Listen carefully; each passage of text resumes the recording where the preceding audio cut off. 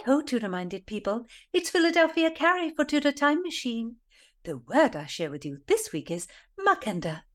Now, it has not yet pleased God to make of me a wife and a mother, and I must confess I myself am content to wait longer for the honour.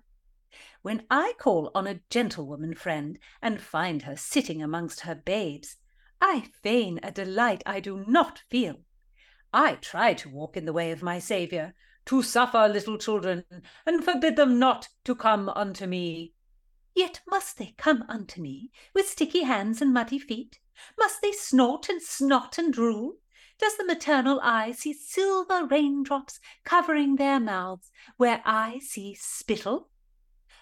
I am tempted to risk the wrath of the lioness, to catch up her cub, pull the muckinder hanging from its tiny waist, and wipe it clean from top to toe. Muckinder? How now, Tudorphiles, what think you? If you're new here, I'm Gage. I'm Jessica. And we're here with Philadelphia Carrie for Tudor Word of the Week. Don't miss a word, and listen to the Tudor Time Machine Story Project. Jessica reads a chapter of Time's Riddle, and then my dear friends discuss the history behind the mystery. How diverting! So subscribe on YouTube and give me a like. And also, if you check out YouTube, Philadelphia has a new look. Oh, yes, my thanks to Barber Surgeon Master Mark. My teeth are quite lovely now, and I have a tint to my lips. Tell me your thoughts on my new visage. I think you look great, Philadelphia. Now, can you give us the spelling of muckinder, our word of the week? It is spelled Muckinder.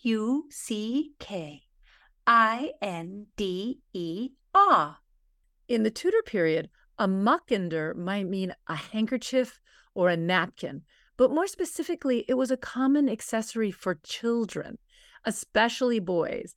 It was a pretty sizable piece of cloth that would hang from their belt around a kid's waist to be used for wiping hands and mouths when they were dirty. It was literally a muck-ender. Like a wet wipe. But much more eco-friendly, because I guess you used one muckinder until it was too filthy to use anymore. Then it was washed and it was reused. So costume historians say that boys use them more often because boys stopped wearing aprons after the age of 3. Girls had aprons to use to clean themselves up. Once you become aware of these muckinders, you'll notice that many young boys in art of this time period have these towel-like things hanging from their belts. Is so. My dear friend, Lady Catherine Grey, had herself painted holding her noble son, Edward Lord Beauchamp, and he has a dear little muckinder hanging about him. And that muckinder is very fancy. It looks like it's fine linen and it's trimmed with black work lace. I mean, it's definitely not something I would use to clean my hands or my mouth. I imagine people usually used fustian, which is a coarse cotton and not so expensive. 'Tis so, but my Lady Catherine Grey would never have allowed his sweet lordship's skin to be touched with fustian. Heaven forfend. Muckinders were typically for children, but actually some adults carried them around too. An adult of low station, perhaps. A gentleman would never use a muckinder. A gentleman would have a fine, delicately sized linen handkerchief hidden away in his pocket. Only a vulgar man of low rank would sport a muckinder. Well, we found a reference to a man using a muckinder in a book called Nest of Ninnies by the 16th century clown and comic actor Robert Armin. It's basically a book full of anecdotes about fools and jesters and clowns. And there you have it. A fool, a jester, or clown might sling a muckinder on his belt. A gentleman would not. What if a gentleman needed to wipe off his face and his hands after a nice neat's tongue dinner? My dear Gage, a gentleman would call one of his servants to bring him rose-scented water in which to rinse, and another servant to present him with a napkin to dry off his face. Ah, I see. So I didn't know that because I just don't have a retinue of servants to follow me around. Of course you do not have a retinue, my dear Gage. You must mump about alone, because you are not a noble lady. That is so true. I have to mump. But anyway, what is the story in the Nest of Ninnies that highlights a muckinder, Philadelphia?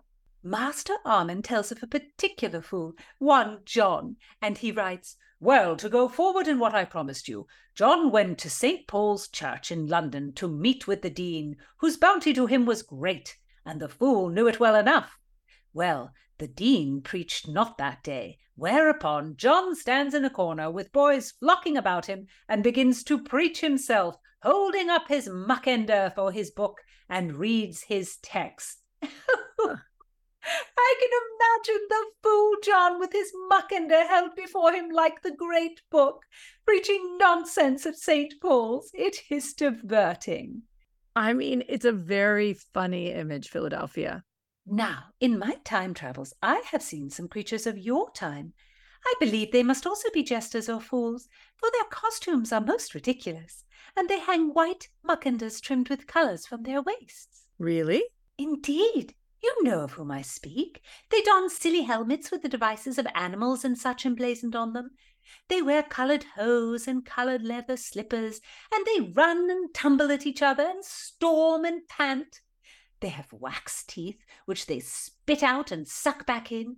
Oh, it makes me laugh to see them. Then they all pile up in a heap, and do so look a nest of ninnies, just as Master Armand calls the fools in his book.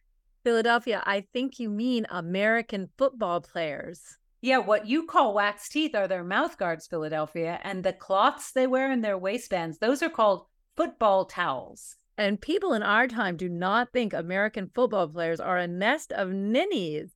Philadelphia, they're very tough. They're incredible athletes. You might even think they were heroic. Heroic? With their wax teeth and their muckenders flying behind them as they dash and roll about to no purpose? Cannot be so. No, they have lost their noddles. I've never considered it, but those football towels, they basically really are muckenders. Players carry them around in their waistbands to wipe their sweaty and dirty hands. And those towels are pretty important because a player needs dry hands to hold on to the ball. So the muckender lives on in the NFL. Then as now. 'Tis so. So give heed, Tudorphiles. Bring some 16th century sauce to your vocabulary with the muckender, worn by Tudor children, Tudor fools, and now by your American football players. Oh my. Listen in next time. Don't miss a word. Subscribe on YouTube and give me a like.